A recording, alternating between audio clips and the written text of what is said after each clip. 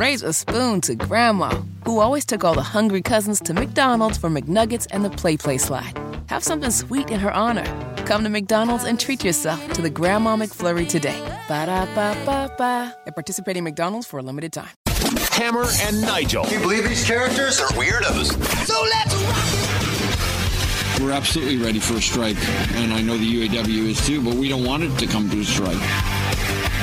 That was Jim Farley, the CEO of Ford, talking about an impending auto workers strike when the contract runs out at midnight tonight.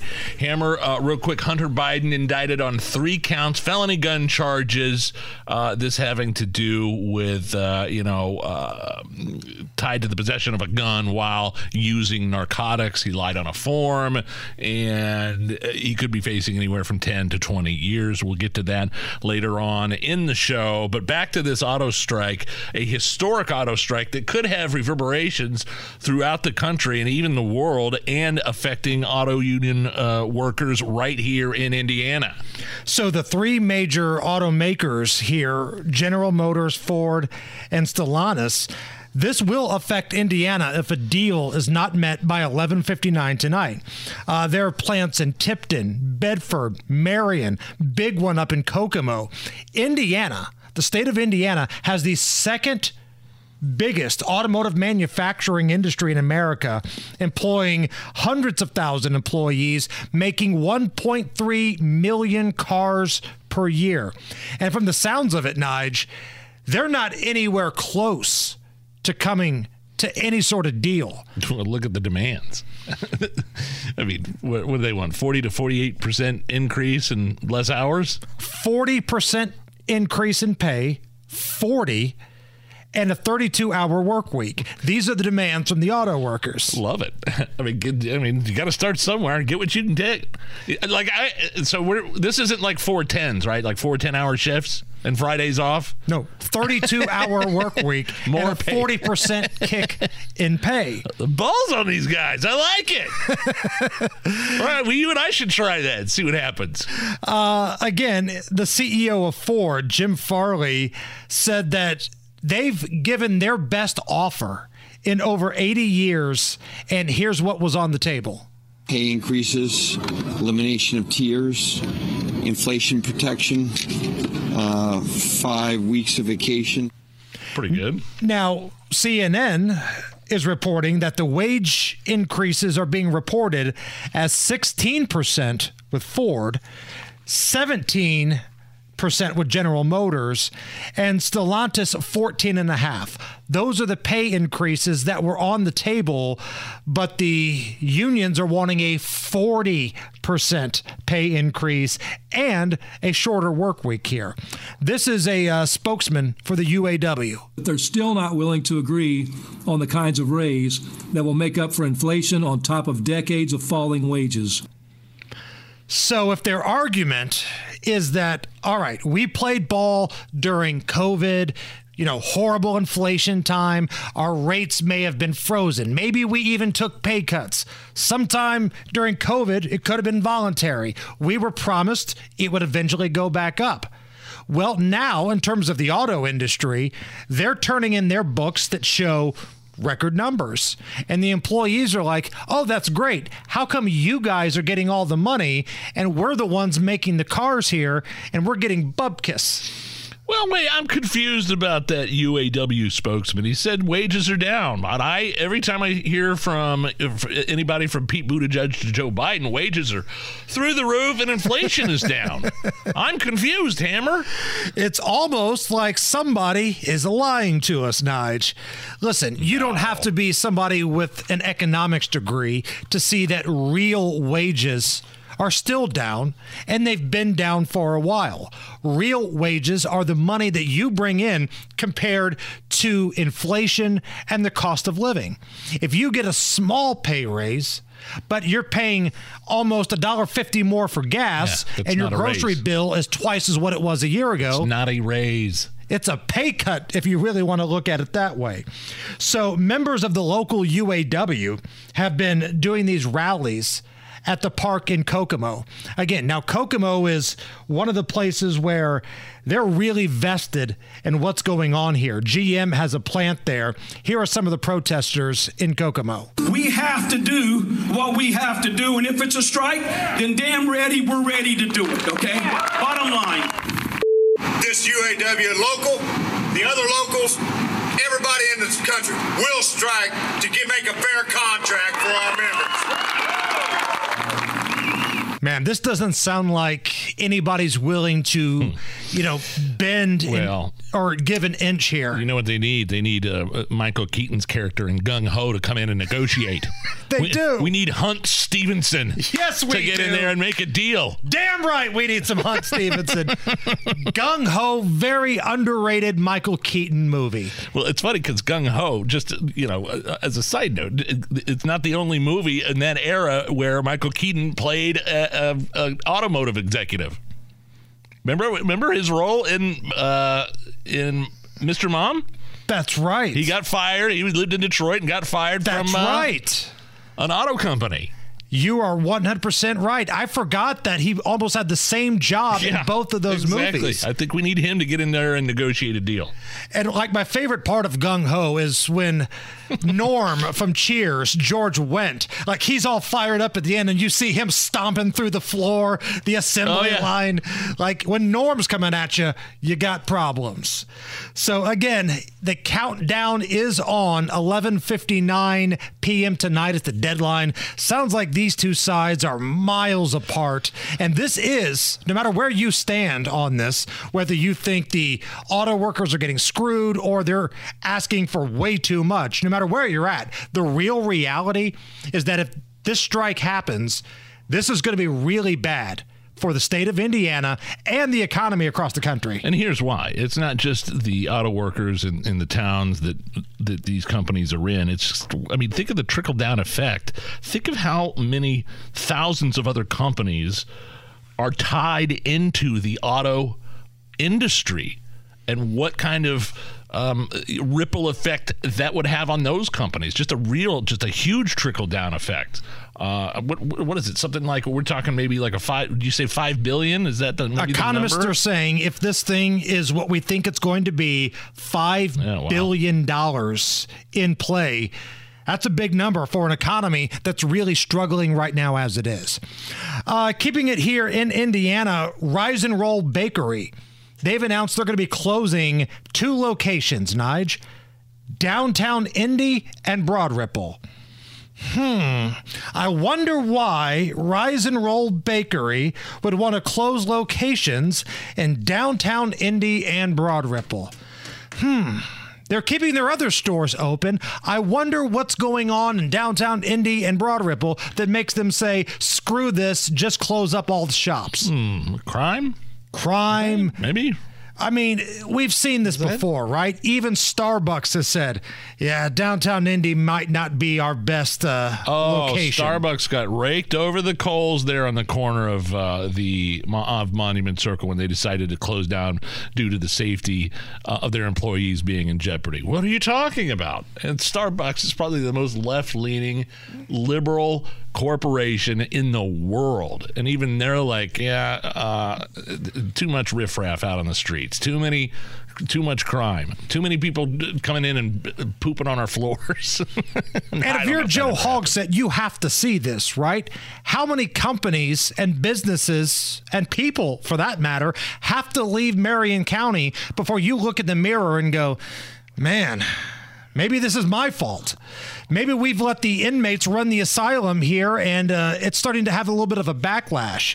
And the numbers I have to back this up are from this new tax study, Axios, which is not a conservative-friendly outlet. Even Axios has this story that Marion County has lost $490 million when people left during COVID. Great idea, shutting everything down.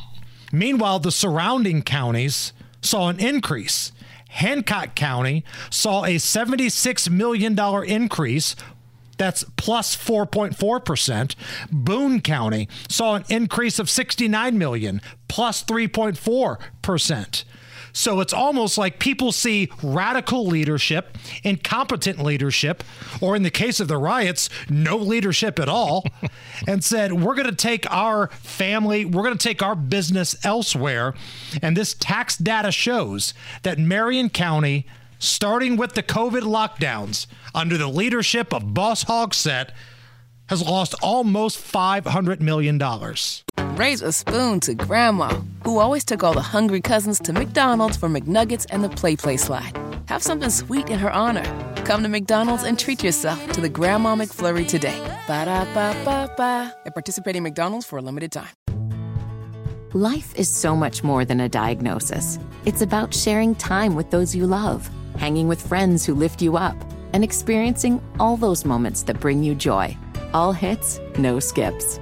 Learn more about Kisqali Ribociclib 200 milligrams at KISQALI.com and talk to your doctor to see if Kisqali is right for you. So long live singing to the oldies, jamming out to something new, and everything in between.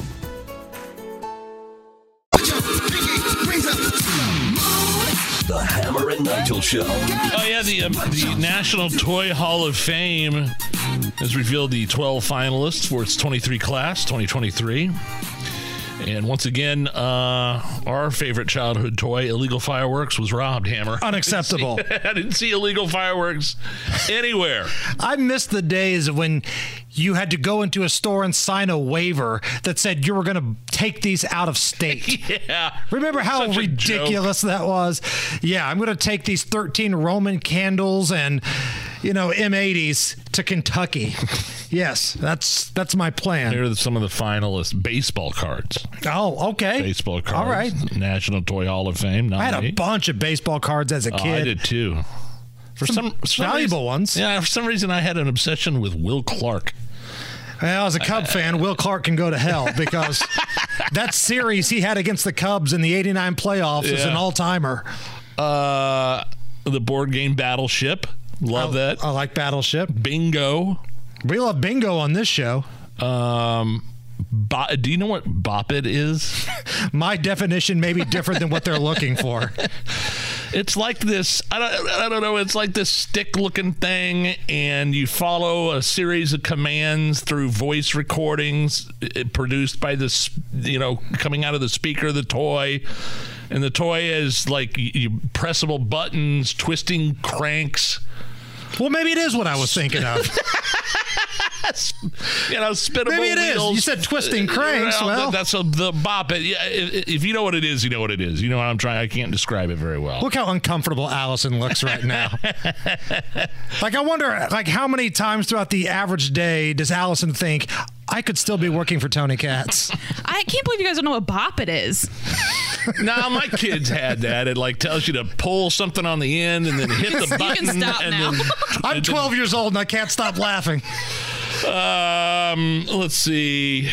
Choose Your Own Adventure game books. I liked to flipping through those when I was a kid. A Connect 4. Yeah, okay. Mattel's Ken doll. So Barbie, I assume, is already in the Hall of Fame. Now Ken is on the ballot. Okay, this one, sure.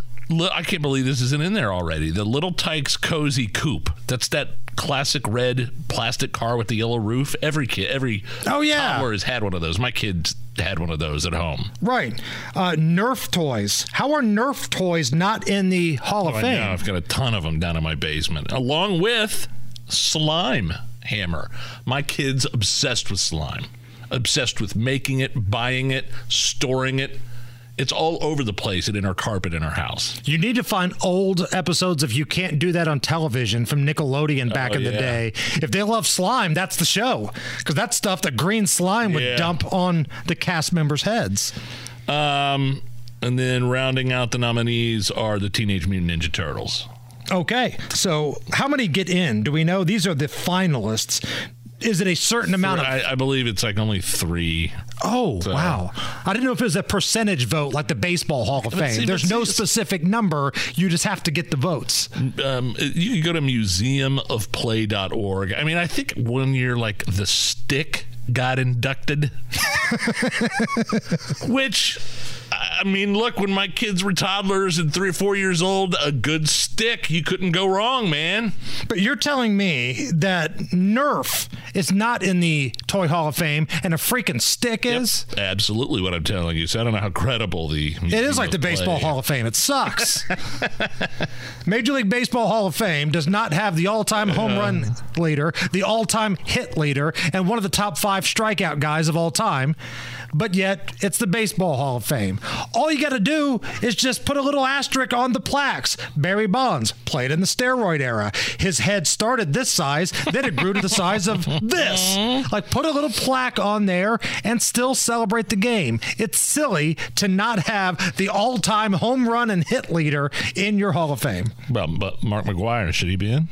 Yeah, put the asterisk on there. Say what you want. Like, people can say they juiced, they cheated the game. Maybe they did, but they brought eyeballs to the game. They kind of rescued the game. Jose Canseco, should he be in?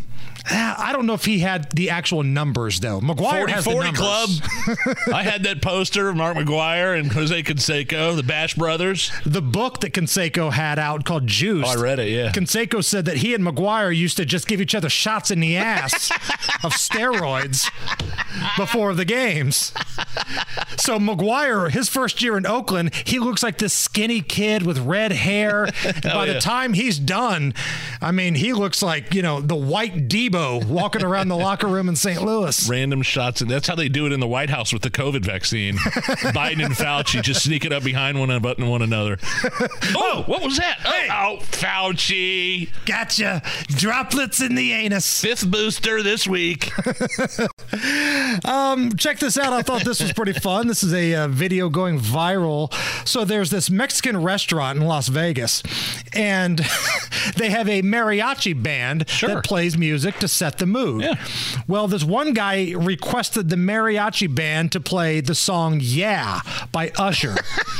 And unusual request for a mariachi band. But they tipped the band. They gave him some cash, and I think the band was able to pull it off.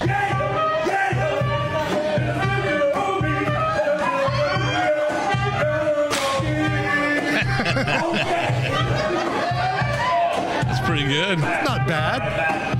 Now, what's better, the mariachi band, their version of Yeah by Usher, or this woman who did a video a number of years ago who had a really squeaky oven door, and it sounded like Usher's Yeah.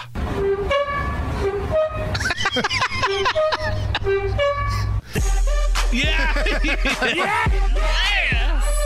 It's the Hammer and Nigel Show. You're listening to the Hammer and Nigel Show. Where's Hunter? Where is he? Where is he? Where's the indictments? We have the indictments, Mr. Trump. President Joe Biden's son Hunter indicted on federal gun charges. He bought a firearm, didn't disclose that he was a drug user, a crackhead, and this is probably throwing a wrench into Joe Biden's campaign aspirations in 2024. If this thing goes to trial, could get, I don't know, I'm reading anywhere from 10 to 20 years. I don't believe he's going to spend a day behind bars. Right. Same thing with Donald Trump. Donald Trump, they're throwing all these charges out there. He could face 497 years, whatever it is, behind bars. Okay.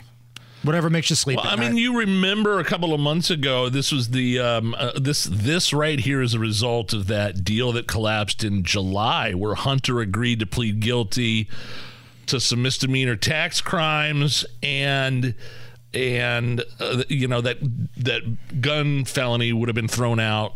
And but the way the prosecution and the defense came up with this deal was like it would basically preclude Hunter from being charged with any other future tax evasion type crimes. Future immunity. Yeah, right. Like, no. The judge asked both the parties if they'd ever seen a deal like this before. They're like, not really. And she's like, all right, back to the drawing board. And that deal right there. Granted, that one judge said, no, we're not doing this. But that deal just shows how crooked the justice system and the Department of Justice is in this administration. Look what they're doing to everybody else, and look at the sweetheart deal that Hunter got. And had it not been for the brave judge to say, yeah, this sucks, this dude would have got away with it. Who was the rapper that got charged with the same felony gun charge as Hunter Biden and went to like Kodak Black. Kodak Black, of course. He tweeted out, geez, I got 3 years for the same thing. Now, we do have an update from the Republican Party frontrunner.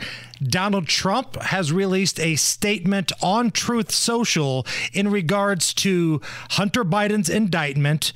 Mr. President, if you wouldn't mind. The gun charge is the only crime that Hunter Biden committed that does not implicate crooked Joe Biden.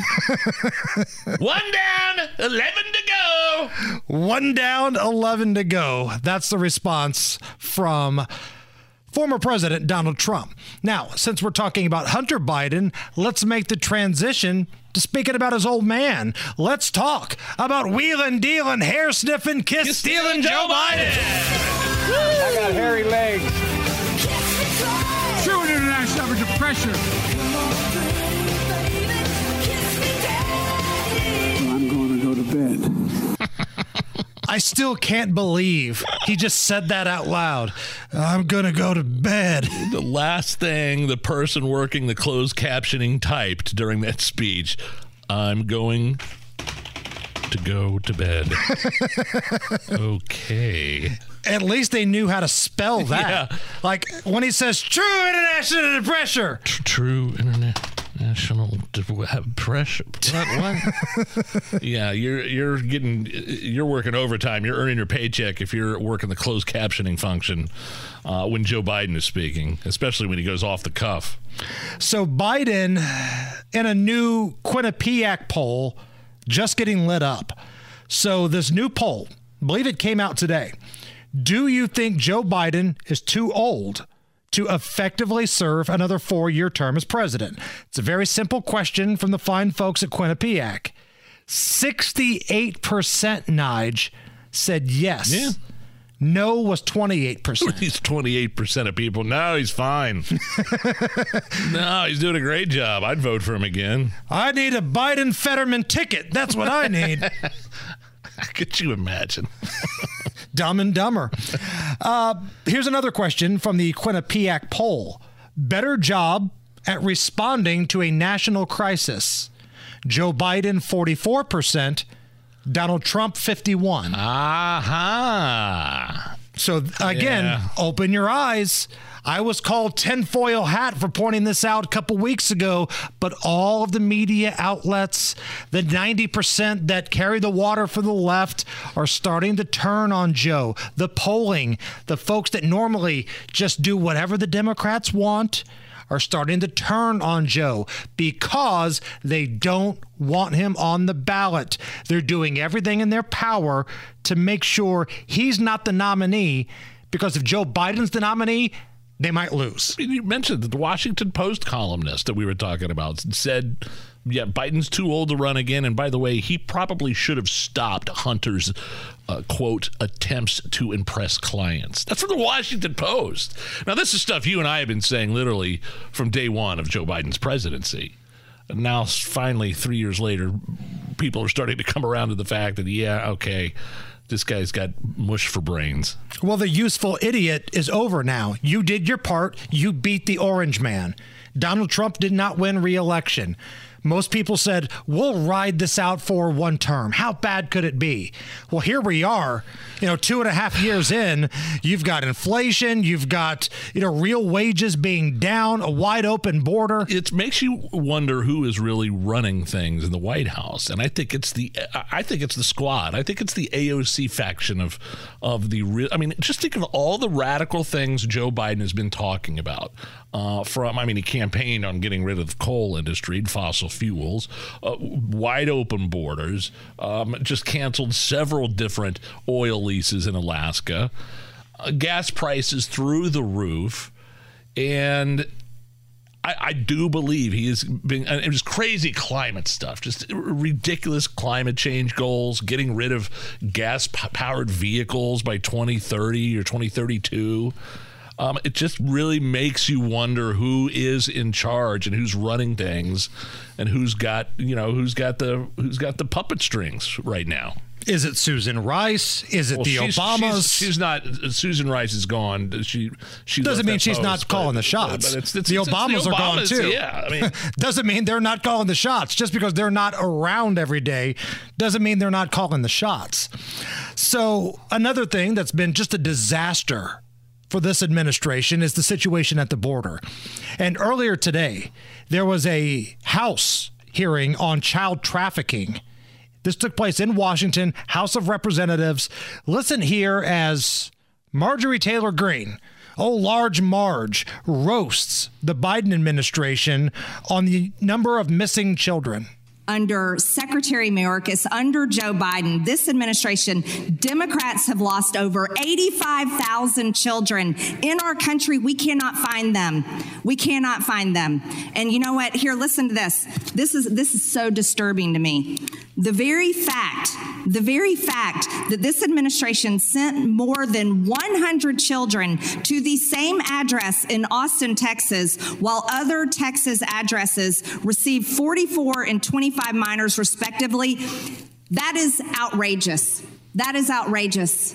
And I don't have a question for you. I just want you to understand that there is no criticism of the former administration and the ridiculous numbers and the so-called separating children from their parents. No, that's called keeping them safe. That's the representative out of Georgia, Marjorie Taylor Greene. Biden did everything he could to roll out the red carpet as soon as he was elected president, including getting rid of the Remain in Mexico policy. That's why illegal immigration, the numbers were through, like they sunk incredibly during Trump's tenure because of that policy, the Remain in Mexico policy. He got rid of that bad boy, and boy, I mean, it was on. Right. And because of that, you're seeking asylum, you got to stay in Mexico. Not anymore. You got an app, you can come right through, as a matter of fact. 85,000 children have been just lost. So Marjorie Taylor Greene was making the argument, would you rather have kids in cages or kids being trafficked and God knows what happening to them? But working in illegal sweatshop type places. Or even worse. And that brings us to Tim Ballard.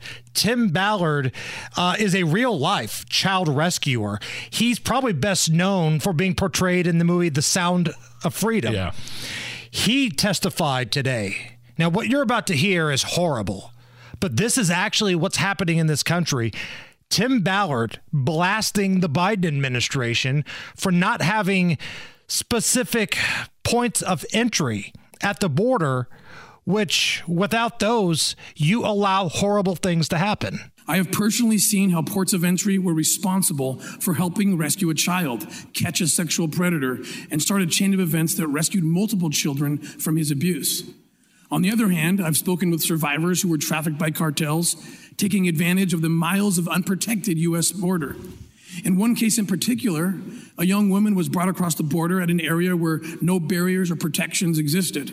Once in the U.S., she was sold and raped for money up to 30 to 40 times a day for 5 years before eventually escaping herself. She shared with me the tragic conclusion that had her captors been forced to attempt a crossing into our country at the port of entry, just like the little boy you saw in the film, that she would have had a better chance of being rescued. Points of entry matter. Security at the border matters. Not just because people are coming in, you don't know who they are, you don't know where they're going, they could vote for the other party. Listen to what's happening to these kids. And the Biden administration is complicit. Mayorkas, complicit because of the very policies that allow those things to happen in terms of crossing the border illegally. It's the Hammer and Nigel Show. Raise a spoon to Grandma, who always took all the hungry cousins to McDonald's for McNuggets and the Play Slide. Have something sweet in her honor. Come to McDonald's and treat yourself to the Grandma McFlurry today. Ba-da-ba-ba-ba. At participating McDonald's for a limited time.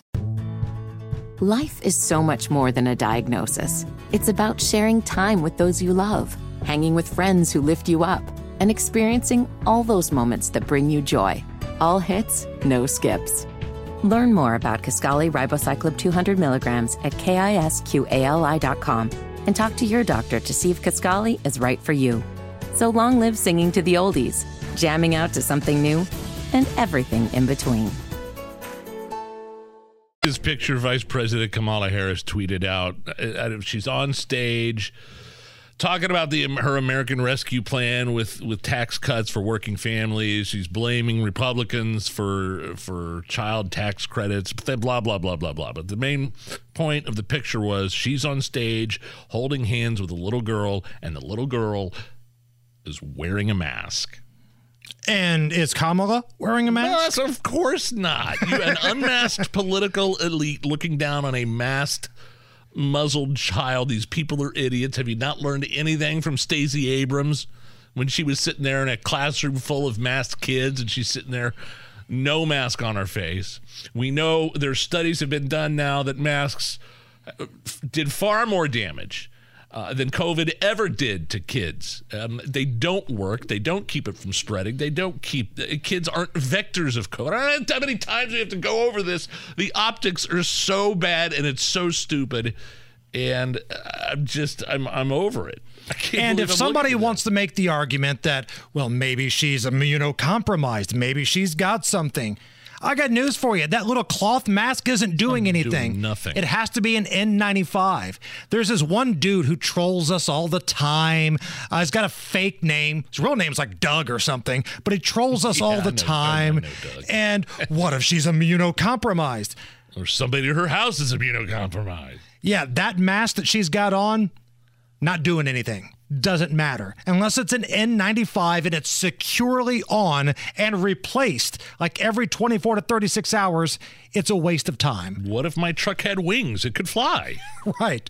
Now, speaking of Kamala Harris, last night on CNN, see, we're going to play this audio for you because we know nobody watches CNN, so I thought this was interesting. Anderson Cooper had old lady Pelosi, Nancy Pelosi, on and asked her 3 times in, a 60-second span if Kamala Harris is the best running mate for Joe Biden. And 3 different times, Nancy Pelosi dodges it. Is Vice President Kamala Harris the best running mate for this president? He thinks so, and that's what matters. And by the way, you think so? She's very politically astute. I don't think people give her enough credit. She's, of course, values-based, consistent with the president's values and the rest. And people don't understand, she's politically astute. Why would she be vice president if she were not? But when she was running for attorney general in California, she had 6% in the polls. 6% in the polls. And she politically astutely made her case about why she would be good, did her politics, and became attorney general. So people shouldn't underestimate what Kamala Harris brings to the table. Do you think she is the best? Number 3. She's the vice president of the United States. And when people say to me, well, why isn't she doing this or that? I said, because she's the vice president. That's the job description. No, the only reason she's vice president is because of her skin and her gender. Right. That's why she's vice president. Make no mistake about it. And by the way, I don't think Nancy Pelosi thinks Kamala Harris or Joe Biden would make a good would make a good ticket for the Democrats again. No. Not at all. There's a function missing. Anderson Cooper should have said, "Do you think Joe Biden and Kamala Harris should be both running again in the next election?" And let me apologize. I totally forgot. What's that? We mentioned Nancy Pelosi's name, and we forgot the official Nancy Pelosi music. Oh, come on. That's unnecessary. Hammer and Nigel. Can you believe these characters are weirdos? So let's rock it. My name is Nigel. Jason Hammer right over there. So Megyn Kelly she's a journalist, a media personality.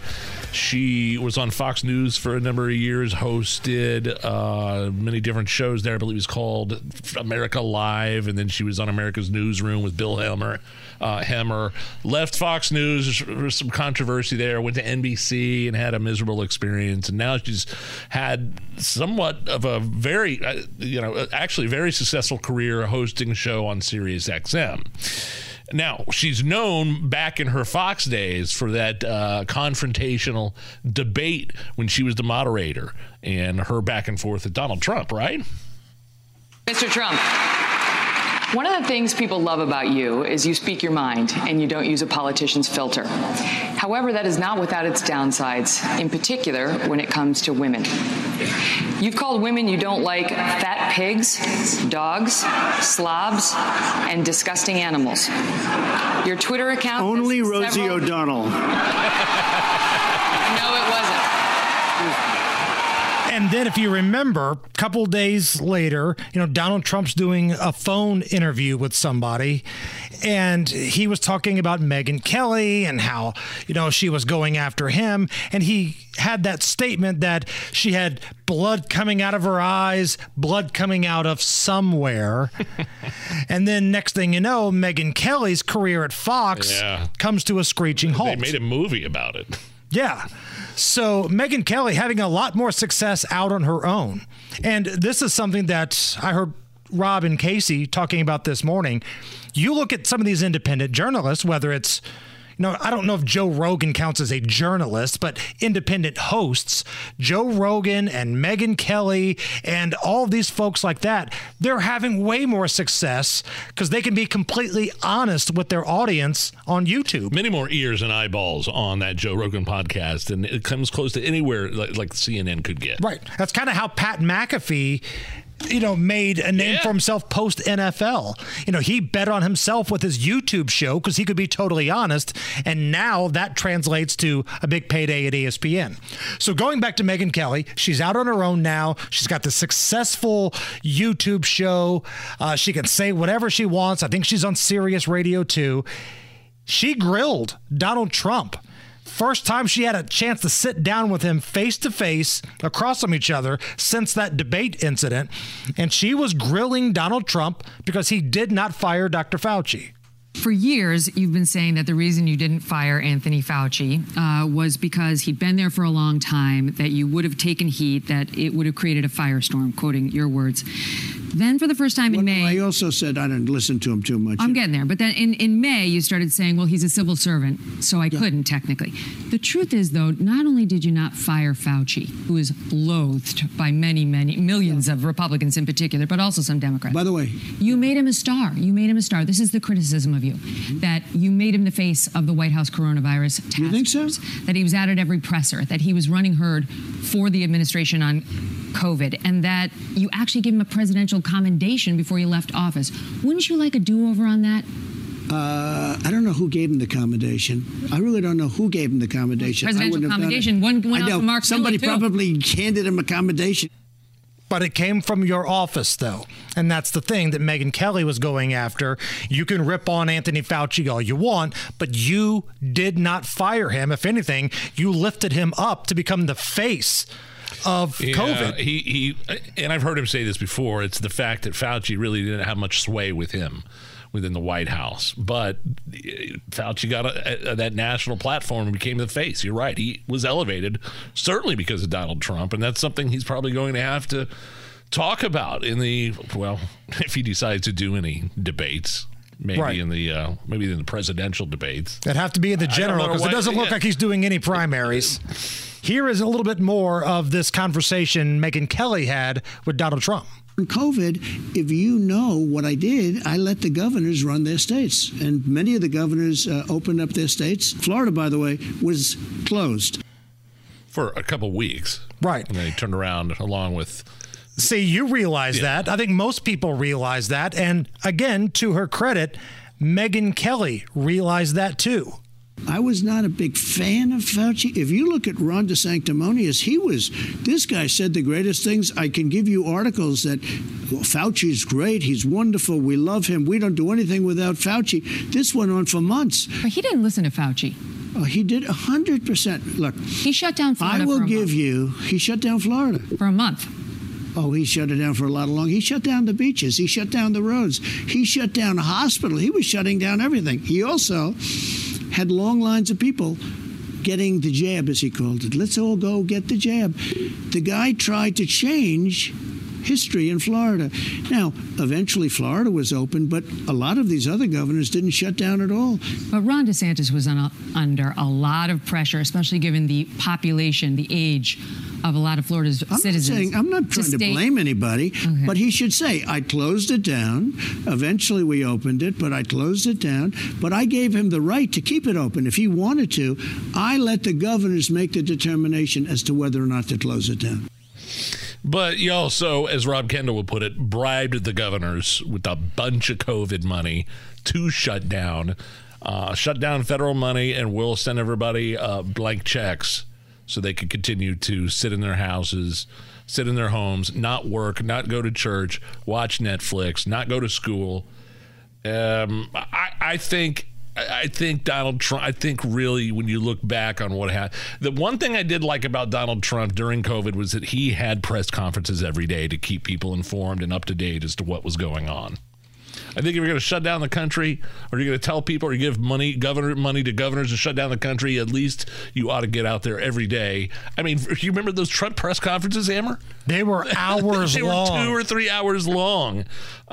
So at the very least, I think he was transparent on what was going on. But yeah, man, the whole vaccine thing, and please don't try and tell me that it's, there's vaccine hesitancy was only coming from Republicans.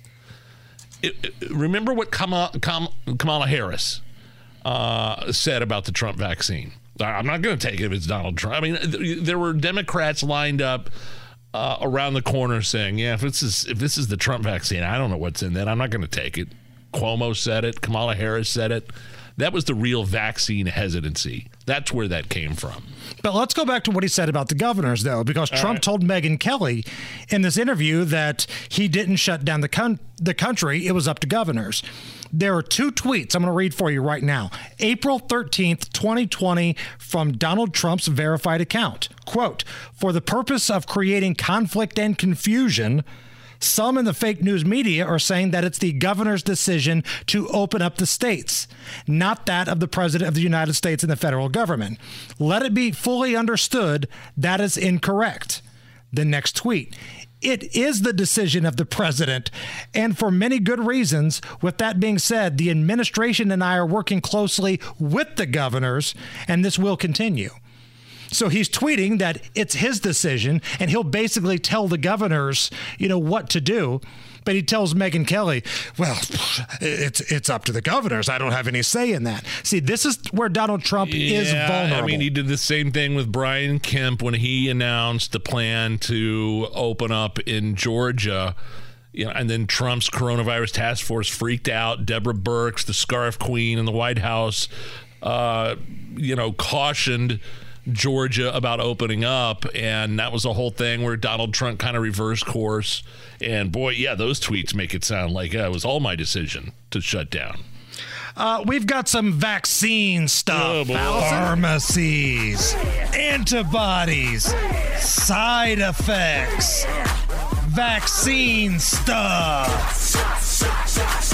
Everybody! So since we're talking about COVID and DeSantis and what Trump said about both of those things, the DeSantis administration has come out with a statement advising against any Florida resident under the age of 65 of getting the new round of COVID vaccines. Yeah, it's the Surgeon General. That's coming from his Surgeon General, which is not exactly Jerome Adams. No, it's not. From Indiana. The CDC's director, Dr. Mandy Cohen, fired back, calling Florida's move dangerous in a statement shared by the White House. I think what's dangerous is the CDC pushing these vaccines, these boosters on kids. They want like as young as 6 months to get them. I'm looking at the CDC's own data right now. This according to Alex Berenson, who's been a longtime controversial critic of COVID-19 and been on this show many times. This is, again, from the CDC's own recent data. 1 million mRNA COVID shots for teens will prevent 0 to 1 COVID deaths and cause 100,000 to 200,000 severe side effects. That's according to the CDC's own data in terms of giving the jab to kids. You're an anti-vaxxer. No, I'm not. I'm just You saying, hate science. I'm looking at the CDC data right here. You want grandma to die. Most European countries have stopped recommending the vaccine for people under 18, and even some older than that. So you're saying that maybe 6-month-olds should not be getting the jab? I wouldn't give it to mine. Got it. Hammer and Nigel presents It depends upon what the meaning of the word is. Is this anything? All right, let's rock and roll. Hammer, how do we play Is This Anything? I'm going to run some odd back page type stories by you. You simply tell me if they're anything or not. Now, I don't know if this one actually qualifies as like a back page story because it was the biggest story in America yesterday, but this question was bizarre. So during the press conference about the capture of that Pennsylvania inmate, Cavalcante, a reporter asked this question involving the Little Rascals. Here he is. This is an unidentified reporter. We don't know what this guy's name is, asking the question to the lieutenant about the Little Rascals during this press conference about the escaped convict. Any concern that he would team up with another small man to step inside the trench coat, Little Rascal style? No. Wait. Allison, Let me tell you what he says before you hear it again, just so you know what you're looking for. This reporter asks, in a very serious way, the authorities at this press conference, are you concerned that Cavalcante is going to team up with another adult in a trench coat, kind of like the Little Rascals? Any concern that he would team up with another small man to step inside the trench coat, Little Rascal style? No. Team up with another small man inside the trench coat, Little Rascal style. That had to have been some sort of... there's no serious reporter that would ask a question like that, right? That's got to be some sort of plant, some sort of goofy radio guy with the microphone. The morning zoo in Pennsylvania.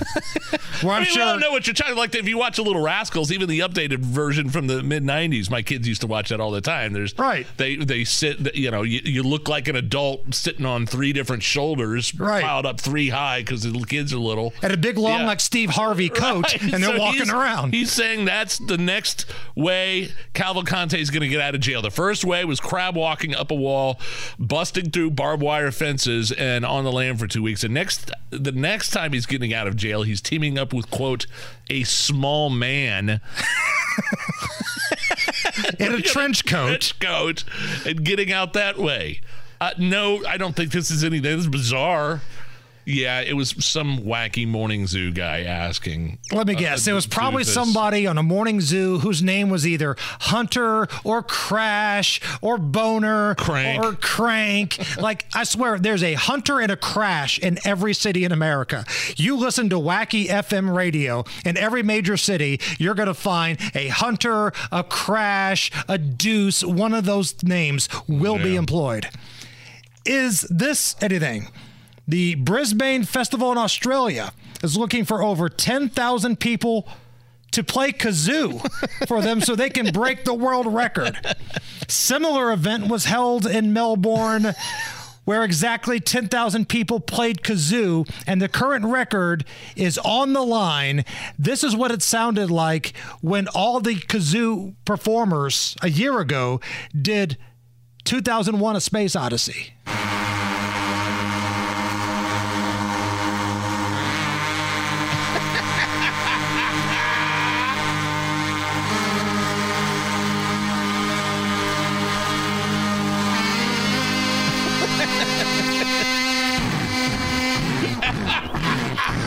Love it. Kazoo world record.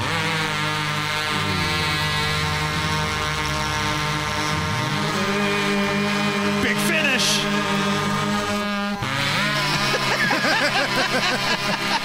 Is that anything?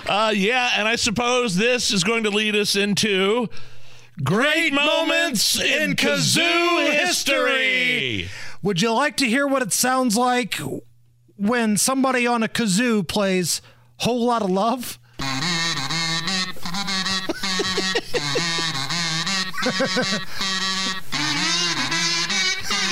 Yeah, I love it. Oh, here we go.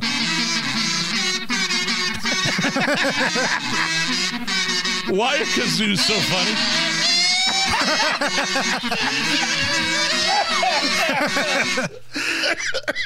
Great moments in kazoo history. This is fantastic. When a ukulele meets a kazoo and they perform the final countdown.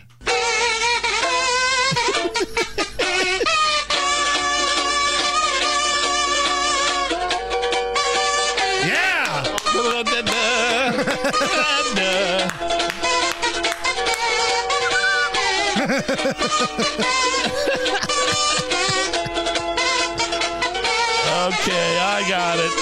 Oh, Look, wow. I know Taylor Swift has turned down halftime at the Super Bowl, but if they haven't reached out to the kazoo ukulele guy, that's a missed opportunity. It's the Hammer and Nigel Show. Raise a spoon to Grandma, who always took all the hungry cousins to McDonald's for McNuggets and the Play Slide. Have something sweet in her honor. Come to McDonald's and treat yourself to the Grandma McFlurry today. Ba-da-ba-ba-ba. At participating McDonald's for a limited time. Life is so much more than a diagnosis. It's about sharing time with those you love, hanging with friends who lift you up, and experiencing all those moments that bring you joy. All hits, no skips. Learn more about Kisqali Ribociclib 200 milligrams at KISQALI.com and talk to your doctor to see if Kisqali is right for you. So long live singing to the oldies, jamming out to something new, and everything in between. Crime, punishment, judges, legal stuff. I guess we should mention, Hammer, that Joe Biden's son, America's lovable crackhead Hunter Biden, was indicted on federal charges that he purchased a firearm without disclosing that he was a crackhead. Crackhead! And you got to do that when you register to buy a gun. There's a thing that on there that's pretty simple. It says, "Are you a druggie?" And he did not check the box. Unfortunately, he was a druggie. And they've been working on this. This special counsel, David Weiss, they've been working on this since 2018. These misdemeanor tax charges, the federal gun charges. And now we're finally, it all collapsed there in July when the prosecution and the defense came to the agreement. Yeah, all right, we'll give you the diversion program we'll throw the felony gun charge out, and we'll, give you some misdemeanor tax fraud charges. And the judge looked at it and is like, wait, does this preclude Hunter from being charged with any additional tax evasion charges that might come about as a result of an investigation? Yeah, pretty much. Permanent immunity. And she's like, And so Joe Biden's son could be going through some sort of trial during 2024 in the presidential campaign. I'm wondering how they found all this out. Like, did everybody know? Because Hunter wrote that horrible book, right? It's horrible. Yes. Nobody bought it. His memoirs that talked about how he was a drug addict during the time that he purchased his firearm. Did anybody look at that and say, hey, by the way, what you have admitted to on TV several times while you bought that gun is a crime, punishable by, I believe here, he's looking at 10 to 20 years, depending on what story I look at. You mean Hunter Biden's inner circle might not be good at their job? They may have missed a detail that says, look, if you admit on paper and on TV that you're a crack addict during the time that you bought this gun, that could be a problem. But these are also the same people that allowed him to do these meetings with world leaders and big business folks and basically threaten the big guy to come in and shake things up. Absolutely. Got it. Understood. Imagine how much trouble he would be in if they just would have done a legitimate investigation into the cocaine they found at the White House. The bag of blow. But let's be honest, we know it's his. I'll go big picture here. Imagine how much trouble he'd be in if his last name was Trump. Good point. We're doing legal stuff here. So remember that lunatic governor of New Mexico who said, yeah, I know what the Constitution says, but here in New Mexico, we're going to get rid of that little Second Amendment. If there's an emergency, and I've declared an emergency for a temporary amount of time, I can invoke additional powers. No constitutional right, in my view, including my oath, is intended to be absolute. So if you're a law-abiding citizen in New Mexico, sucks to be you. The law doesn't apply to you, right? The Constitution doesn't apply to you. She is an ignoramus at the highest level. I look at somebody like this and think, wow, I could be governor. Yeah, I mean, that's true. And think about this. How different is what Jefferson Shreve and Joe Hogsett trying to do to Marion County from this lunatic? There's no difference. They want to do the exact same thing. They want to take a law that is set in stone by the state and then change it for certain areas. Well, it doesn't work that way. Can't do that.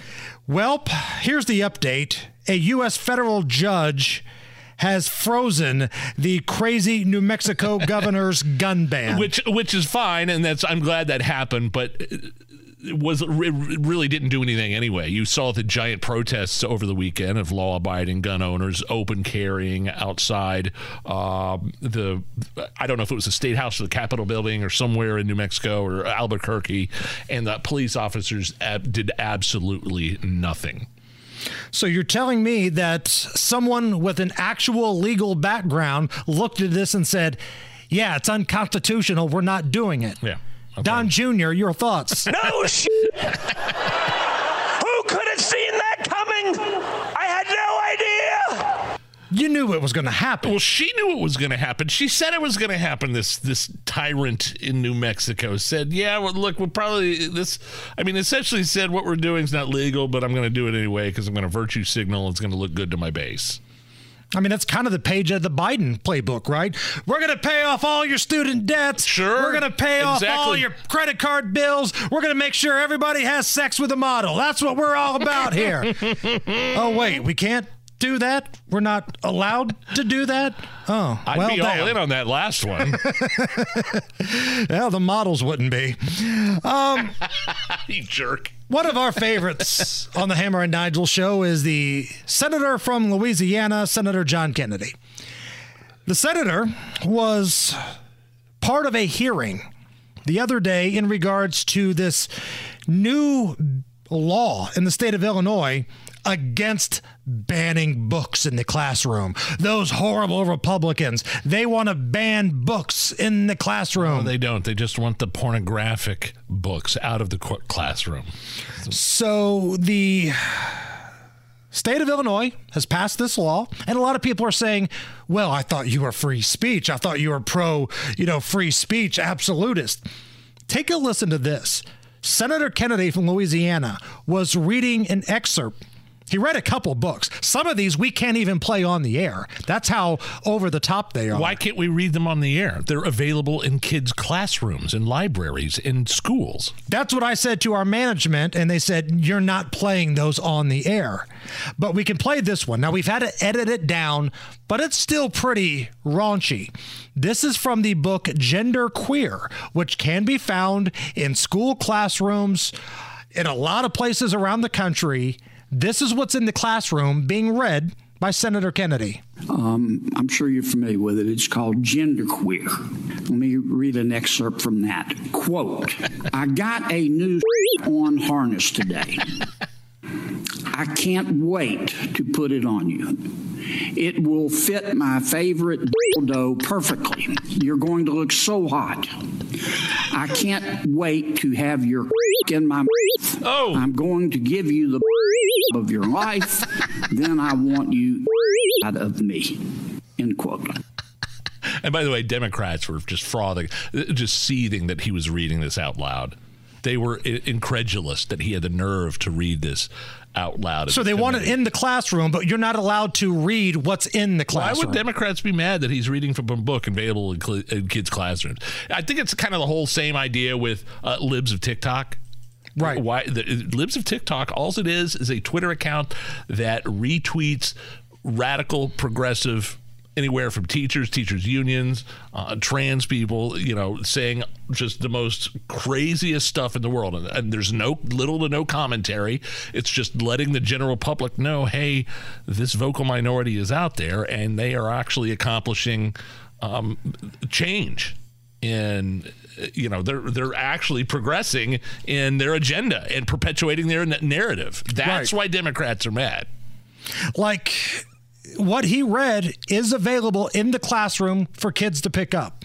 So during this hearing, the Secretary of State of the state of Illinois, which is very blue, as you know, very Democratic, their Secretary of State, who's all about those horrible Republicans, screw them for trying to ban books. Here's a little back and forth between the Secretary of State and Senator Kennedy. Mr. Secretary, what are you asking us to do? Are you suggesting that only librarians should decide whether the two books that I just referenced should be available to kids? Is that what you're saying? No.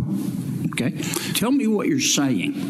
Well, first of all, there's this... Don't give me a speech. Tell me what you're asking me to do. With all due respect, Senator, the words you spoke are disturbing, especially coming out of your mouth is very disturbing.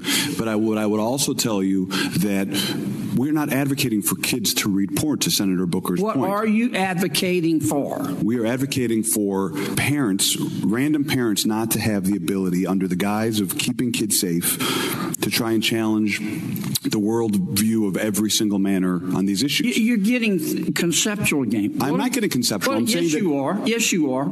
Now, mind you, the clip we played, the little excerpt that we played, was very edited, and that was the only one we were approved to play for you guys. You read several different lines from genderqueer. And now, all of a sudden, I'm glad he's worried about parental rights. The Secretary of State. Well, it's the parents' decision whether or not they should be able to read something like that. Oh, really? But it's not the parents' decision. It's not the parents' rights to find out if their kids have different pronouns or want to go by a different name than or a biological, be referred to as he, she, whatever pronouns. Parents aren't allowed to know that from the school. Right. But they should be involved in their kids' choice to read genderqueer. In the classroom. That's the key word here. If they want to go to a public library and find those types of books, all right, they should be available. Find those books in your public library. But in a classroom, you heard what the senator was saying, and that was the clean part we were allowed to play for you. Which brings us to great moments in Senator Kennedy history. Boys have a penis and girls have a vagina. This is shortly after the mysterious death of Jeffrey Epstein. Christmas ornaments, drywall, and Jerry Epstein. Name three things that don't hang themselves. We're doing great moments in Senator Kennedy history. This is during the confirmation hearing, Supreme Court hearings with Amy Coney Barrett. Now, look, Judge, I'm not naive. I understand this thing can turn sour real fast. We all watched the hearings for Justice Kavanaugh. It was a freak show. It looked like the cantina bar scene out of Star Wars.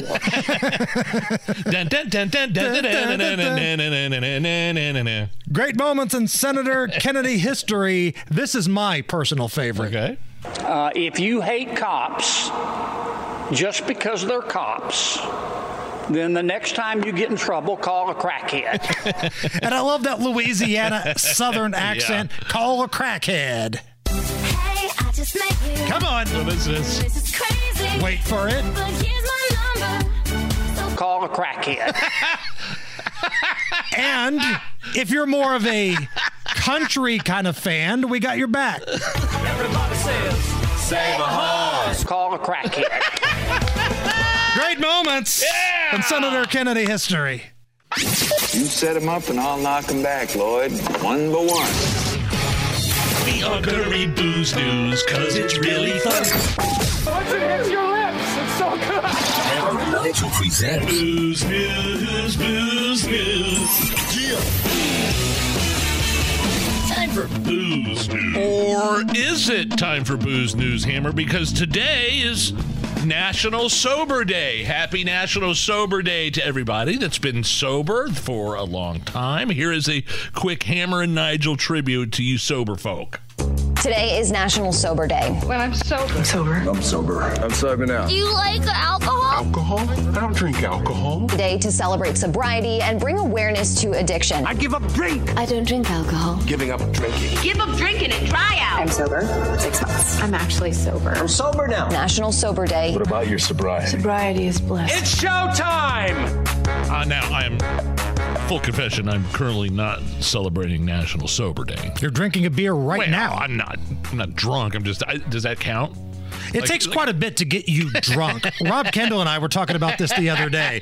Like, the amount of booze it takes to get you legally drunk. Yeah, whatever. So, since it's National Sober Day, let's go to comedian. I like this guy, Kyle Kinane. This is from his 2022 special, Trampoline in a Ditch, talking about hitting rock bottom. But you got to hit rock bottom to sober up. And, I've never hit rock bottom. Well, I don't know. It's all perspective. There's no true definition of rock bottom. One person's rock bottom could be somebody else's. Oh, man, they're not going to let us back into that water park. Guys, my rock bottom, I took 3 weeks off of doing everything. That was rock bottom. That was the saddest I ever got, was at 3 weeks of not drinking, and I found myself, I was just cleaning my bathroom on a Saturday night in absolute silence. And I was like, this isn't how you celebrate freedom. This isn't. That's not how you live, That's all right. Hey, take a Saturday for yourself and do some chores, but have a good time. This is your own little part. Clean the bathroom on a Saturday. Bottle of wine, Motley Crue's greatest hits. That's what you're doing. Too fast for love. Squirt, squirt, squirt. Just Yosemite salmon, 2 bottles of Tilex into the ceiling. This says using a well-ventilated area. I don't even have windows in this bathroom. Comedian Kyle Kinane right there. National Sober Day. Congratulations to all those who are celebrating. Absolutely. Raise a spoon to Grandma, who always took all the hungry cousins to McDonald's for McNuggets and the Play Slide. Have something sweet in her honor. Come to McDonald's and treat yourself to the Grandma McFlurry today. Ba-da-ba-ba-ba. At participating McDonald's for a limited time. Life is so much more than a diagnosis. It's about sharing time with those you love, hanging with friends who lift you up, and experiencing all those moments that bring you joy. All hits, no skips. Learn more about Kisqali Ribociclib 200 milligrams at KISQALI.com and talk to your doctor to see if Kisqali is right for you. So long live singing to the oldies, jamming out to something new, and everything in between. Hammer and Nigel. Can you believe these characters are weirdos? So let's rock it! Hunter Biden indicted on felony gun charges. Hammer could get up to 25 years. Do you think he spends a day behind jail? I'm thinking GPS ankle monitor. I'm thinking the Ryan Mears approach with this guy, right? He's not going to spend 1 minute behind bars. Not a single minute. He should. He absolutely should, but he won't. Isn't it funny? Would we even know about the fact that he bought a gun and lied on the form to buy the gun that he was on drugs if it wasn't for that stupid, horrible tell-all book? You know what I mean? Right. And then the people that interviewed him, the butt sniffers like Jimmy Kimmel, who did everything but slowly massage his inner thighs during that interview, refusing to ask him any sort of tough question. Oh, speaking of tough questions, we had the story earlier this week of the head of the Chicago's Teachers Union, complete and utter hypocrite and lunatic leftist, saying private schools, school choice is racist. You're a fascist if you support this. But she sends her own kid to a private school. Right. Remember this lady? She was on CNN, and listen to this exchange. CNN actually called her out on this. You've likened in the past private schools of today to, quote, segregation academies of the Jim Crow South. Why then send your child to a private school after speaking out so publicly against them? I didn't speak out against private schools. I spoke out against school choice. School choice and private schools are two different entities. No. In your tweet, you describe basically private I mean, you've described private schools of the North. That was literally your language. But you've also said this, that school choice was the choice of racists. I think at the end of the day, people are asking here about whether the rhetoric matches your actions. Yeah, no, it doesn't. The rhetoric doesn't match her actions. I think she said something about, well, I wanted my kid to go to a good school so he could play soccer. He loves soccer. Well, trust me, there's people that are lined up around the block in Chicago to take their kids to better schools so they could play sports. What's so different about you other than you're rich and you're elite and you're a hypocrite? Two things. Number one, was this an accidental act of journalism from CNN actually pushing back against this leftist lunatic? And number two, you could tell that the teachers union head was not prepared for pushback from CNN. Wait, what? You're actually challenging me? What I meant to say was that I don't like the idea of choice. No, wait. I mean, wow. That was impressive. Very rarely does CNN get a golf clap for, doing their job, but I'll give them one right now. The teachers union in Chicago is a mess. It's a disaster. During COVID, one of the other top people within the union, if you remember, did not want to go back to school, did not want to let kids go back to school, but yet she hopped on because of COVID and her fear of... It was unsafe in the classroom. Very unsafe, but she hopped on a plane and went to the Caribbean. A germ-filled cabin and then flew out of the country. Yeah, and post about it on Instagram. Brag about it. Throw it in her face. These people, man. On the subject of unions, the clock is ticking.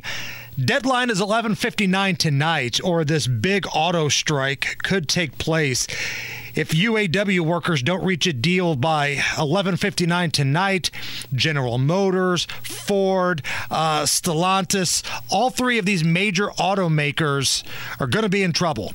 There's going to be thousands of people picketing, not going to work, and this will affect Indiana. Stellantis has a plant in Tipton, and GM has plants in Bedford, Marion, and Kokomo. Yeah. Indiana, the state of Indiana, we talked about this a little bit earlier, the second biggest automotive manufacturing industry in America, employing around 116,000 employees and making 1.3 million cars per year. Just imagine the trickle-down effect this is going to have if this strike lasts a long time, which it looks like it will be. I mean, there are a ton of, how many hundreds and hundreds, if not thousands, of different companies are tied into the auto industry, Hammer. Right. And if it slowly grinds to a halt, what does that mean for the economy as a whole? And think about those towns in Indiana, specifically Tipton, Kokomo, Bedford, Marion. Those towns are going to be affected. So here's what the fight is about. So the auto workers, they want a 40% pay increase over 4 years and a 32-hour work week. That's a big jump in pay. So they're going to work like, hold on, they want more pay and to do less work? This isn't like a thing where they're doing 4 10s. You know what I mean? 40% increase over 4 years and a 32-hour work week. Hey, if you can get it. Now, here's the CEO of Ford saying they've given their best offer in about 80 years and what the employees were offered. Pay increases, elimination of tiers, inflation protection, 5 weeks of vacation. Now, the wage increase that's being reported from CNN was 16% with Ford, GM nearly 17%, and Stellantis 14.5%. All pay increases, but Nige, I'm not a math major. That's not anywhere near 40. I'm not necessarily in the corner of the gigantic, CEOs and the suits up at the top, but I'm not necessarily. I guess you got to start negotiating somewhere, and why not go for the gold if you're these unions? Right. Here's a spokesman from the UAW. They're still not willing to agree on the kinds of raise that will make up for inflation on top of decades of falling wages. So the argument is they're saying, listen, we had to deal with a lot of crap. We lost money when COVID happened. But now that everything's coming back a little bit, even though the economy stinks, our bosses, they're getting fat. They're turning in record numbers now, and we're still not getting back what we lost the first time around. Let me play this guy again here. They're still not willing to agree on the kinds of raise that will make up for inflation on top of decades of falling wages. Falling wages. That's what no doubt Joe Biden is saying every time he talks about the economy. I thought the wages were rising. I'm confused. I don't know. And he says inflation now. Yeah. Joe Biden told me inflation was going down. And for years, I was told it was just temporary inflation. Transitory, sure. So it's almost like it's affecting people's lives. Well, I'll be a son of a you-know-what. So as we sit here, and again, the clock is ticking, and we're looking at another transportation crisis here. The question becomes, where the hell is the transportation secretary, Pete Buttigieg? As this strike, which could cost the American economy, if it prolongs, like $5 billion. No way. Buttigieg jumps on television and says that the Biden administration is continuing to work on pay raises and lowering costs. What you're going to see is a real contrast in priorities between our administration that continues to focus on raising pay and lowering costs for workers and middle-class families, and what we're seeing from the other side that is about cutting taxes for corporations and the wealthy. And it's just a deeply misplaced priority, especially at a time like this in the American economy. It's always the talking points. Yeah, the big evil corporations and the tax cuts. And look, you were right about some of these CEOs, these car companies that are just raking it in hand over fist, and probably they need to do a better job of getting their employees paid, the rank and file guys, but at the same time, the evil corporations and the tax cuts, and it's the same old talking points over and over. And if I could fact check Mayor Pete here real quick, costs have gone up by 17.4%. Exactly. 17.4%, while real wages have gone down by 3.1% since Biden took office. Are you really okay with this? Are you okay? Everything's gonna be okay. Are you okay? Yeah, I'm fine. I'm pretty far from okay. Are you okay with this? On the Hammer and Nigel. Oh, yeah! Hammer, I know you're kind of a big fan of Deion Sanders, who is now the head coach of the Colorado Buffaloes, right? Love what he's doing there. They're playing against the rival Colorado State this weekend. The head coach of Colorado State, check this out. Head coach of Colorado State talking trash to Deion. And I sat down with ESPN today, and I don't care if they hear it in Boulder. I told them I took my hat off and I took my glasses off, and I said, when I talk to grown-ups, I take my hat and my glasses off. That's what my mother taught me. So... What are you okay with the trash talk there from Coach Norvell, who is, I guess he's talking about Deion Sanders and the way he conducts his press conference interviews, or he keeps his hat on and keeps his sunglasses on. Is that what he's talking about? Let me just play that one. And I sat down with ESPN today, and I don't care if they hear it in Boulder. I told them I took my hat off and I took my glasses off, and I said, when I talk to grown-ups, I take my hat and my glasses off. That's what my mother taught me. So Deion wears a hat. Sometimes he has a hoodie on. He's got the sunglasses on when he's doing interviews and talking to people. You okay with the trash talk? Oh, I love it. Now, Deion's going to try to beat him by 40 now. Colorado was favorite ahead of this game anyway, but trying to go at Coach Prime. Okay, if you're Colorado State, if you're a fan of Colorado State, this is what you want. You don't want your guy to be in awe of Coach Prime in Colorado. Good point. Quote, when I talk to grown-ups, I take off my hat and sunglasses. That's what my mother taught me. All right. Now, I would say is that the best you can do? Right. Is that the best trash talk you can come up with? I mean, it's going to be a fun atmosphere. Okay. Game day is there on Saturday. It's a nationally televised game, even though it's late. It's a 10 o'clock kickoff here in Indy. And you say Deion's team, the Buffaloes, are favored. Is that what you said? Yes. Okay. Colorado, they're ranked for the first time in a number of years. They only won a game a year ago. And then here comes Deion Sanders, brings his son in as the quarterback. He's got a dude playing both offense and defense who's unbelievable. He's completely changed the culture. He gets after these kids, makes them go to class. There's a dress code. I love it, man. One of the favorite things I've seen is when their teammates got in a fight during a scrimmage or something like that with another team, and some of the guys like walked away. Do you remember this? Do you know what I'm talking about? No. Right? Everybody players on the Colorado Buffaloes got into a fight with another team, and some of the players walked away. It's like, no, get back in there and get in the scrum. Go have your teammates back. You don't walk away from a fight, a bench-clearing brawl. You don't walk away from it. You go in there and help your teammates.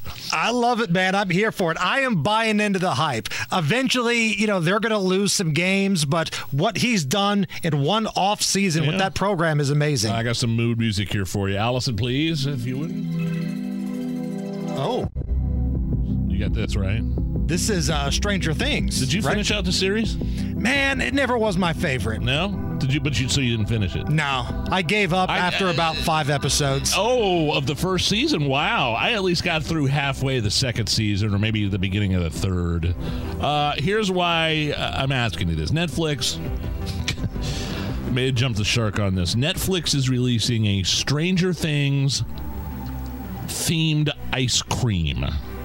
Okay. Inspired by Scoops Ahoy. Of course, that's Scoops Ahoy is an ice cream shop that's featured in that show in the mall. Okay. And so there's different flavors: mint, pineapple, upside down, the void, and more exclusively at Walmart. Are you okay with a Stranger Things themed ice cream being released by Netflix? Yes, I'm okay with this, Really? but it shouldn't be anything that's exciting. I mean, products based off of TV shows and movies have been around for a long, long time. We did a segment on Wish TV earlier today, Nige, our TV version of Is This Anything?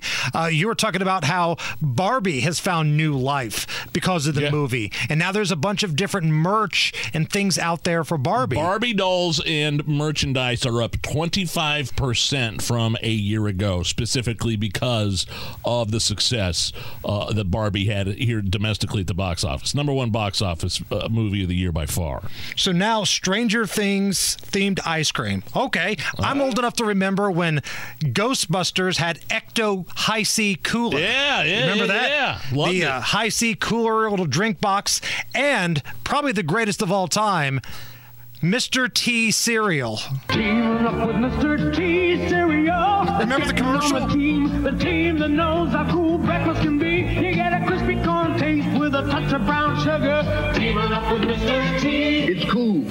Teaming up with Mr. T. Golden sweet That's crispy it? teas. One bite and you're gonna be eating with a team that's teaming up with Mr. T. It's cool. Teaming up with Mr. T.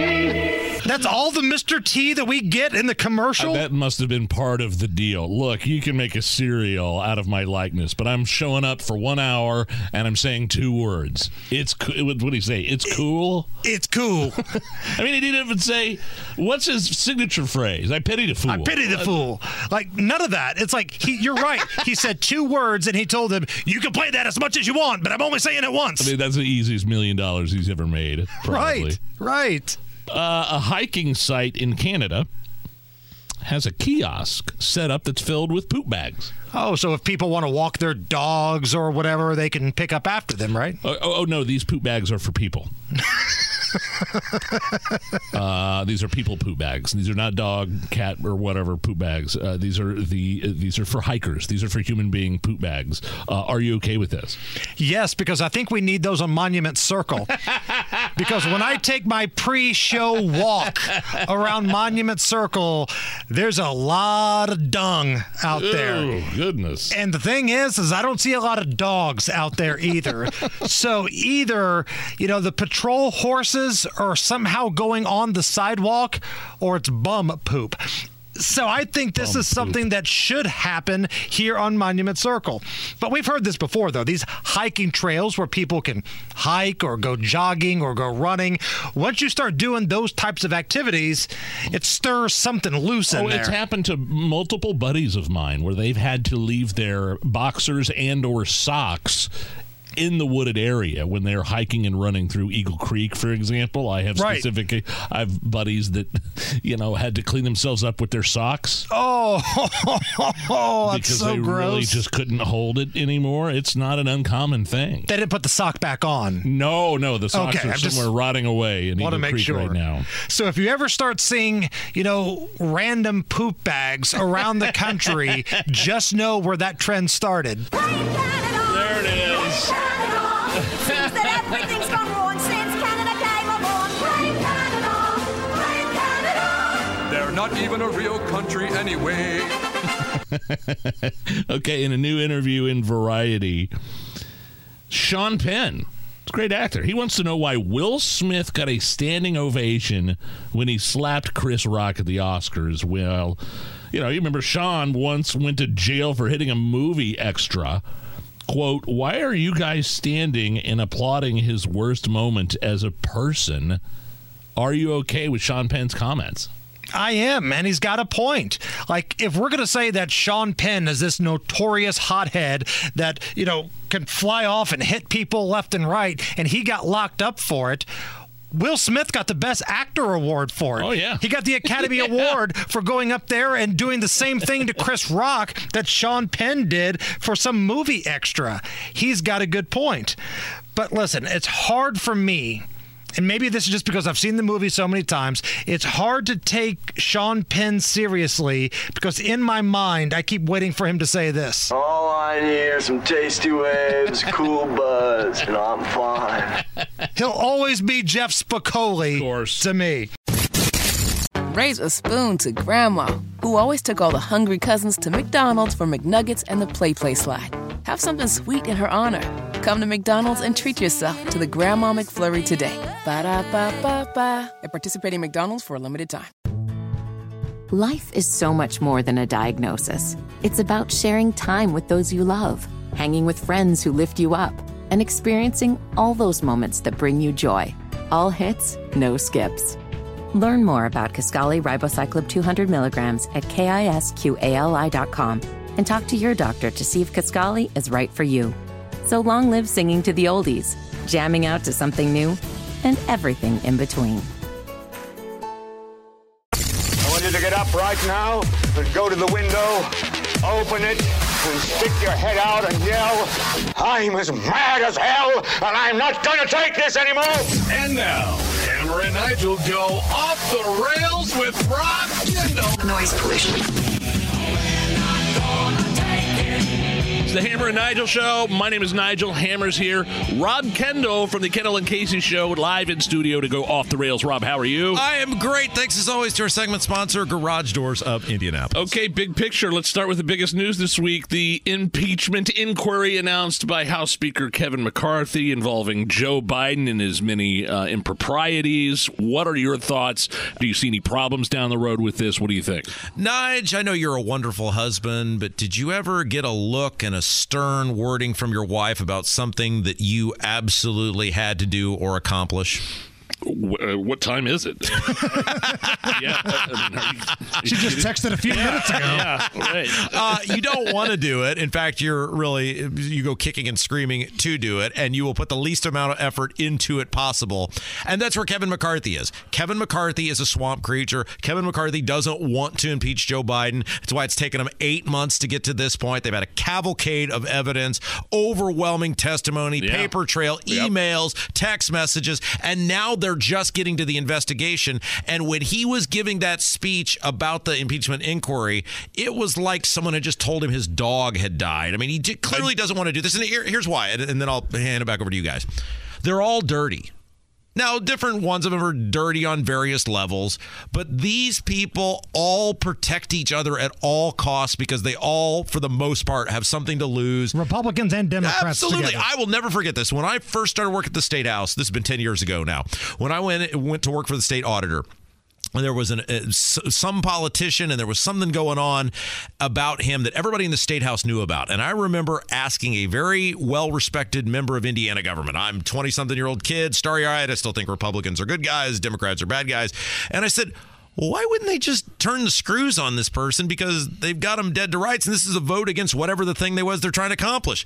And the person told me this, and it's absolutely true. They're all dirty. And they know if they unleash the dirt on one of them, then we start unleashing the dirt on all of them. And that's how you get these resignations all the time at the State House. And Representative so-and-so has decided to call it a career. No explanation whatsoever. Think about how bad it is in Washington. These guys don't want to do this. They have to do it. And that's why they're putting the least amount of effort possible into it. But do you want this to happen? Do you want the impeachment inquiry to move forward? Because I said on the air, and maybe this is tinfoil hat, this is what the Democrats want. Any chance they can remove Joe Biden from the ballot, whether this thing has steam and he resigns, or he feels bad about what's happening to his family and the dirty laundry going out there, he resigns. If he's off the ballot, that's a win for the Democrats. Well, they're not going to get him removed from office. So I guess that's the first part. But I think if they, as to put it in your words, put the screws to him, and a lot of the dirty laundry of his family keeps getting put out there, he may just resign. Well, no, because he's shameless, and I don't think he knows he can resign at this point. Somebody would have to tell him. Hey, look here, and I'm not being over the top or wild and wacky when I say this. Joe Biden, from what we know, now we've scratched the surface on probably what we actually know of what has happened, is the most corrupt person to ever hold the Oval Office. I mean, the pay-for-play scheme with his loser druggy son as the conduit that has been going on for years and years and years. Look, I mean, I never thought there'd be somebody more corrupt than the Clintons hold the White House, but it ain't even close. The Ukraine stuff alone, with getting that prosecutor Shokin fired, I mean, alone is worthy of an investigation. One more thing, and Hammer, hand me that tinfoil hat, please. Here, throw it over to you this time. Yeah, thank you. There you go. Regarding the budget and the government shutdown and the inquiry, I remember a couple of weeks ago, and I'm paraphrasing here, House Speaker McCarthy said, look, if we don't get the budget passed, we might not be able to do this inquiry because that's all going to shut down. Are they going to press through some crazy budget on the threat that the inquiry could shut down if the government shuts down? Do you think about that? Well, I mean, it's two sides of the same coin, right? I mean, the Republicans and Democrats, when it comes to spending money, they are in total agreement of spending this country into ruin. We're over $32 trillion on the national debt. Look at what they did on the last debt ceiling. There wasn't a single solitary meaningless cut whatsoever on the debt ceiling. It's always a thing of, well, this has put us in place for more responsible spending going forward. And of course, it never happens. They're going to pass a budget. They're going to keep spending. That's what Republicans do. And they're using the Biden impeachment as a way to try to keep, everybody kind of in the camp of, of course, we've totally screwed you over and lied to you about the spending, and your inflation is going to be continuing to be driven up because of our actions. But hey, we're going to get Biden. The thing about the impeachment is, and again, we'll move on to something else here in just a moment, but they know they're not going to be able to kick him out of office. But if Joe Biden just says, you know what, screw this, I don't need this, I'm old, I'm afraid Hunter may go to jail, I'm going to pardon him, I'm going to go off the ticket, that's a win for the Democrats. And I just don't feel like there's a win for the Republicans here. As much as I want to see Joe Biden humiliated and embarrassed because he deserves it, because he's a rotten SOB, I just don't think the big picture win is there for the Republicans. Well, look, then I guess we're just going to say as a society, if you're a Democrat, you can literally be the most corrupt person in the 230-year plus history of this country. And there's absolutely, I mean, I'm not saying you're wrong. I think they would absolutely love to get rid of him. But what do we say as a society? You can do whatever the hell we want. Law enforcement clearly isn't going to get him. And Joe Biden being in the presidency assures that he won't be criminally prosecuted. Not that he would anyway. Why couldn't you do this after maybe the next election, whether he wins again or whether he gets beat and he's still the president waiting for the new administration to come in? Why can't you fire in the hole at that point to make him pay for the stuff he's done now? Don't ruin a good thing. Look at his polling numbers. I've got him right here. Nigel's got him right now. They're in the toilet. Let me piggyback on something you said about the election. It might not be Biden resigning. It might be Biden getting ousted. It might be a Republican over a Democrat. Listen to this Quinnipiac poll. Do you think think Joe Biden is too old to effectively serve another 4-year term as president or not? Yes, 68%. Better job responding to a national crisis. Trump, 51% to Biden's 44%. This is one poll, but I'm seeing a trend here, Rob, I think. Yeah, but the problem is they haven't fixed the issue, which is the mass mail-in unaccountable voting. You have Uncle Fester, who opened his debate with "Hi, good night, everybody," and shrieks like an inmate asylum, trying to be funny when he finds out Biden, the impeachment inquiry is going on. He started with a 300,000 vote lead, supposedly, on Dr. Oz. Could you get a worse candidate? I don't care how old Biden is or what the polling says. Could you get it? He once called Biden a collapsed bridge. Yes. I mean, he wasn't wrong, though, Rob. That may have been the only thing he was right about. I'm standing here next to this collapsed bridge. He won. So unless you fix the mass mail-in unaccountable voting and the ballot harvesting, what difference does it make? Joe Biden didn't even campaign in 2020 and he still won. There were like 6 people at his rallies and he still won, supposedly. So unless in Pennsylvania and Michigan and all these other swing states where they're just throwing ballots out at people with these Democrat Secretary of States, what difference does it make? By the way, when Fetterman did that little, feigning, when they asked him about impeachment, no, that was the most clearest and coherent I've ever heard of, actually. Right. I've been doing a lot of thinking about that, Hammer. I am, because I can never tell when he's trying to be wacky or if he's just, suffering another, emotional health setback. Didn't you love the aide who was like just trying to drag him away, that poor guy? And he's got on like basketball shorts and a shirt on. That's what I cut the grass in. He is a United States senator, one of the most powerful people in this country. And you are led to believe that he started with a 300,000 vote lead on Dr. Oz. Does anyone believe that? As big a turd and a zero as Dr. Oz was, do you actually believe 300,000 more people before Election Day went in and were like, yeah, sign me up for some of that? We're going off the rails. Rob Kendall with us. Deadline tonight, 11:59 p.m. The big UAW strike, which is going to affect Indiana in a great deal.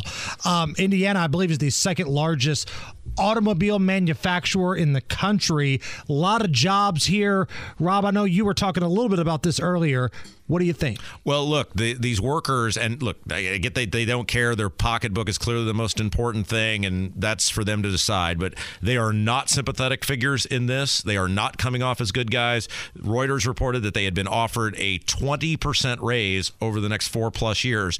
I'm not great at math, but that's like 5% a year. I'm hearing like anywhere from 14.5 to 16. That's what I've heard. Yeah, but still, it doesn't matter. They're acting like they've threatened to cut their pay. No, you're being offered raises in a really crappy economy. You're in a volatile time in our society right now. And for you guys to be threatening because you have the power to alter a big portion of the economy, we're going to shut it down. That's not making you come off as a sympathetic figure. I know people who work there will hear this conversation. They're going to be mad. That's not. I'm just telling you, people are not looking at this right now, given inflation, given the condition of the country, given the condition of the economy, given the condition, fearful of being able to buy things, and looking at this going, you guys are going to affect millions of jobs that have nothing to do with your job. Yes. You're not coming off well in this. I know we got to hit a break here, but real quick, the hit that this is going to have on the national economy, like not that we need any more hits to come, but you're talking about $5 billion hit to the United States economy right now. And long term, all it's going to do is drive people over to shops that don't operate this way, places like Toyota, et cetera, because people will find options. People will figure out a way to do this. It's going to be painful. And again, looks like they're going to probably go on strike, and that's up to them, but they are not coming off. It's very rare big business comes off as the good guy, but I think people look at these offers and they're like, it looks pretty good to me. All right, Rob, who are you mad at in Brownsburg now? Well, it's the lying and the deceit, man. And like we talked about this on the show today. What happened now? So, they have this huge, we have some really high IQ people running our community, and their grand plan is to spend $18 million on an aquatic center, and they're going to put it next to the sewage plant. Because, nothing says family-friendly time like go swim swim at the aquatic center right next to the town sewage plant. That smells great when it's hot in August. And these Mensa members, Rhodes Scholars, have clearly admitted they can't produce a single document that shows this thing will make money. They've admitted they can't run it themselves. They're going to hire an outside firm. They've admitted they won't get the money back from the investment. And they just absolutely do not care that they're going to waste $18 million of other people's money.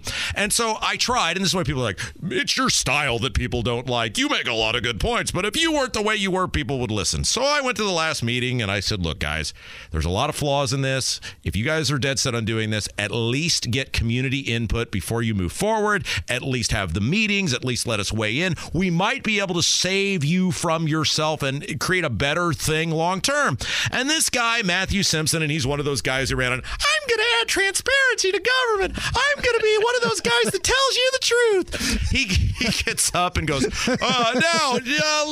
Rob, we haven't made any decisions on the pool. We're going to have all sorts of public meetings. We're going to get all sorts of public input. We're in the very early stages of this whole pool process, and the public will certainly be included on the pool process. And well, stupid me, I ran on transparency and being honest with you. And I said, okay, Matt Simpson, I'll take your word for it. I feel really good. So lo and behold, I open up my town council agenda tonight, and what do I see?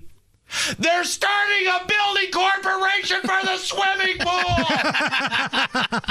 Who was this guy again? His name is Matt Simpson, and is just another example of a guy who is too cowardly to stand up in a meeting and go, I am for this crappy ass project. I am wasting your money either because my kids want it or my wife wants it or my friends want it or whatever. So eat it, Rob. Sit down and shut up. They're just moving forward with it. Yes, right? He lied. It's the very next meeting. He's talking about we're going to have all these public meetings. We're going to get all this public input. These people are just, they're just the gutter dwellers of society, and they've all managed to make their way into public office. And you will be there tonight? Yes. Hopefully the police won't be weaponized on me. It's send bail money. What's coming up tomorrow? Boy, there's new rumors out that Pelosi may be hedging on Biden in 2024. Yeah. Man, old violence right there. He's off the rails. He's Rob Kendall. Thanks, as always, the Garage Doors of Indianapolis. You guys are the best. It's the Hammer and Nigel Show. Raise a spoon to Grandma, who always took all the hungry cousins to McDonald's for McNuggets and the Play Slide. Have something sweet in her honor. Come to McDonald's and treat yourself to the Grandma McFlurry today. Ba-da-ba-ba-ba. At participating McDonald's for a limited time.